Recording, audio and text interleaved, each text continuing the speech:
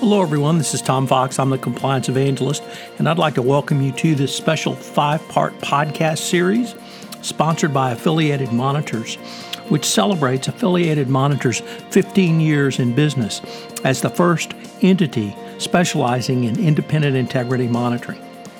Founded in 2004, Affiliated Monitors provides independent integrity monitoring and ethics and compliance assessments nationally and internationally and across almost all industries.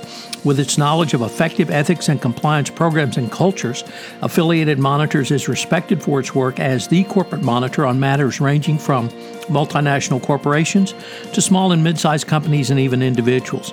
Having served in nearly 750 monitorships, no one has more experience as an independent monitor than the team at Affiliated Monitors. For more information on how an independent monitor can help improve your company's ethics and compliance programs, visit this podcast series sponsor Affiliated Monitors at www.affiliatedmonitors.com. In this 5-part series, I visited with Jerry Coyne. Jerry is the Managing Director of State Monitoring Services at Affiliated Monitors. We consider the use of monitors by state attorneys general. In Part 1, we take a look at the role of state AGs as enforcer. In Part 2, the reaction to the big tobacco settlement and criticism of state attorneys general. Part 3, the multi-state settlements in the post-tobacco era. Part 4, challenges of multi-state litigation today. And Part 5, we take a look at the road ahead. It's a fascinating series. I know you will enjoy it as much as I enjoyed bringing it to you. In this episode 3, we consider multi-state settlements by state attorney generals who have banded together for litigation in the post-big tobacco settlement era. This special 5-part series is a special presentation of the Compliance Podcast Network. Hello, everyone. This is Tom Fox, back again for Part 3 of our 5-part exploration of the use of monitors by state's attorney general. In this, I'm joined by Jerry Coyne, the Managing Director of State Monitoring Operations at Affiliated Monitors. Jerry, welcome back. Thank you, Tom. So, Jerry, I'd like to take up the topic of multi-state settlements in the post-tobacco era. So we've been talking about extensively big tobacco, the litigation, and the settlement that came up with big tobacco. So I was wondering if you might start with some of the challenges that state's attorney general found they had, and really how industry leaders did not want to be the next tobacco. Well, that Tom, was a phrase we heard over and over again. Who would be the next tobacco? And at different times, there were different industries identified as who it may be, but I don't think we've had anything of that scope since. Nevertheless, there have been a lot of different challenges out there to, aspects of the tobacco case that were used. One of which was that, like we've talked about before, the use of outside counsel. The use of outside counsel was really something that you heard about widely criticized, particularly by groups like the U.S. Chamber of Commerce and some others. And there were many, many efforts to prevent attorneys general from having that power going forward. And one of the ones that was actually litigated and made its way to a state Supreme Court was one that came out of the state of Rhode Island involving lead paint. The use of outside counsel, having been an outside counsel myself, I always felt like I could bring not simply resources, but a skill level that perhaps was not available to a state attorney general.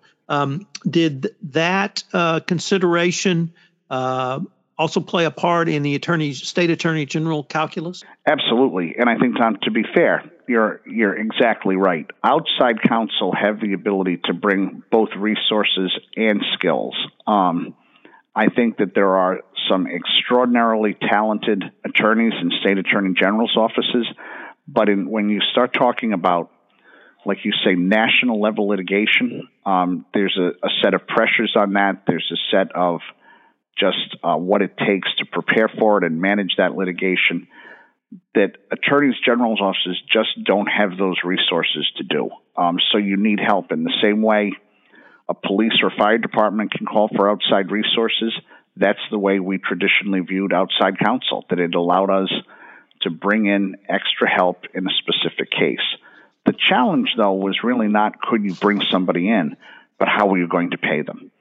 And the argument was that if you paid somebody on a contingent fee basis, then you took away what was supposed to be a search for justice by the Attorney General and replaced it with what they used to refer to as just being a personal injury lawyer. The argument was that contingent fee counsels were simply motivated by money as opposed to a state attorney general's office that should at least have a more noble purpose in terms of looking for justice. What were some of the defense considerations you heard, Jerry? Aside from the defense counsel, which I think, the use of outside counsel, which I think there was some merits to on both sides, one of the real concerns that people brought up was this idea that civil litigation was now going to be used to target industries simply in order to balance budgets. And that people were finding was that there was more and more pressure being put on the state attorneys general now to come up with money that would be able to be used for that purpose. And there were a few actions in the beginning where that became very clear, and what the defense community really started to try to do was to move towards a more restrictive use of those funds. Jerry, I'd like to turn now to some of the post-big tobacco actions and ask you a little bit about some of these. And one of the first ones I remember was the car tires action. Tom, if you remember, it was Firestone tires, which were historically one of the better brands of tires that were out there. It was a national brand. A lot of people used them. And shortly after the tobacco settlement, there was some situations, particularly in the warmer climate states, where Firestone tires had begun to blow out on cars without any warning. And as a result of that, a large number of states gathered together and actually sued Firestone tires under the State Attorney General's Consumer Protection Authority.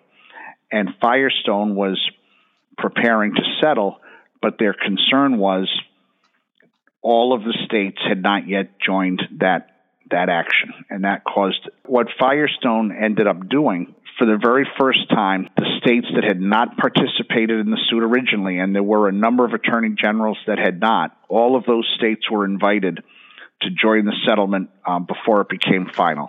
So whether you had participated in the original litigation or not, you still had an opportunity now to join the settlement, which resulted in monies coming to the state, but more importantly for Firestone, it gave them closure. Jerry, after the 2008 financial crisis, I think many people looked at the mortgage industry as, if not causing it, perhaps contributing to that financial crisis. Was there a large state's attorney general effort aimed at the mortgage industry as well? I think, Tom, the national mortgage litigation was probably the closest thing we had to the next tobacco until very recently. In 2012, there was an agreement between the nation's 5 largest mortgage servicers. The 5 mortgage services that were involved in that, which were Ally Financial, Bank of America, Citigroup, JP Morgan Chase, and Wells Fargo, serviced over 60% of the U.S. mortgage market. What was interesting in that case was that those 5 mortgage servicers were never going to go out of business, even though, like I said, in tobacco, there was some sense that perhaps the litigation could be used to put the tobacco industry out of business. Nobody expected that those groups were ever going to go out of business as a result of the settlement. But it was ultimately 49 states and the U.S. Justice Department participated in that settlement. Again, probably the biggest settlement that came in the post-tobacco era. Jerry, one thing that's on everyone's mind now is the opioid crisis and the attendant litigation around that. Seems to be a huge case going on, actually, as we're recording this in the state of Oklahoma.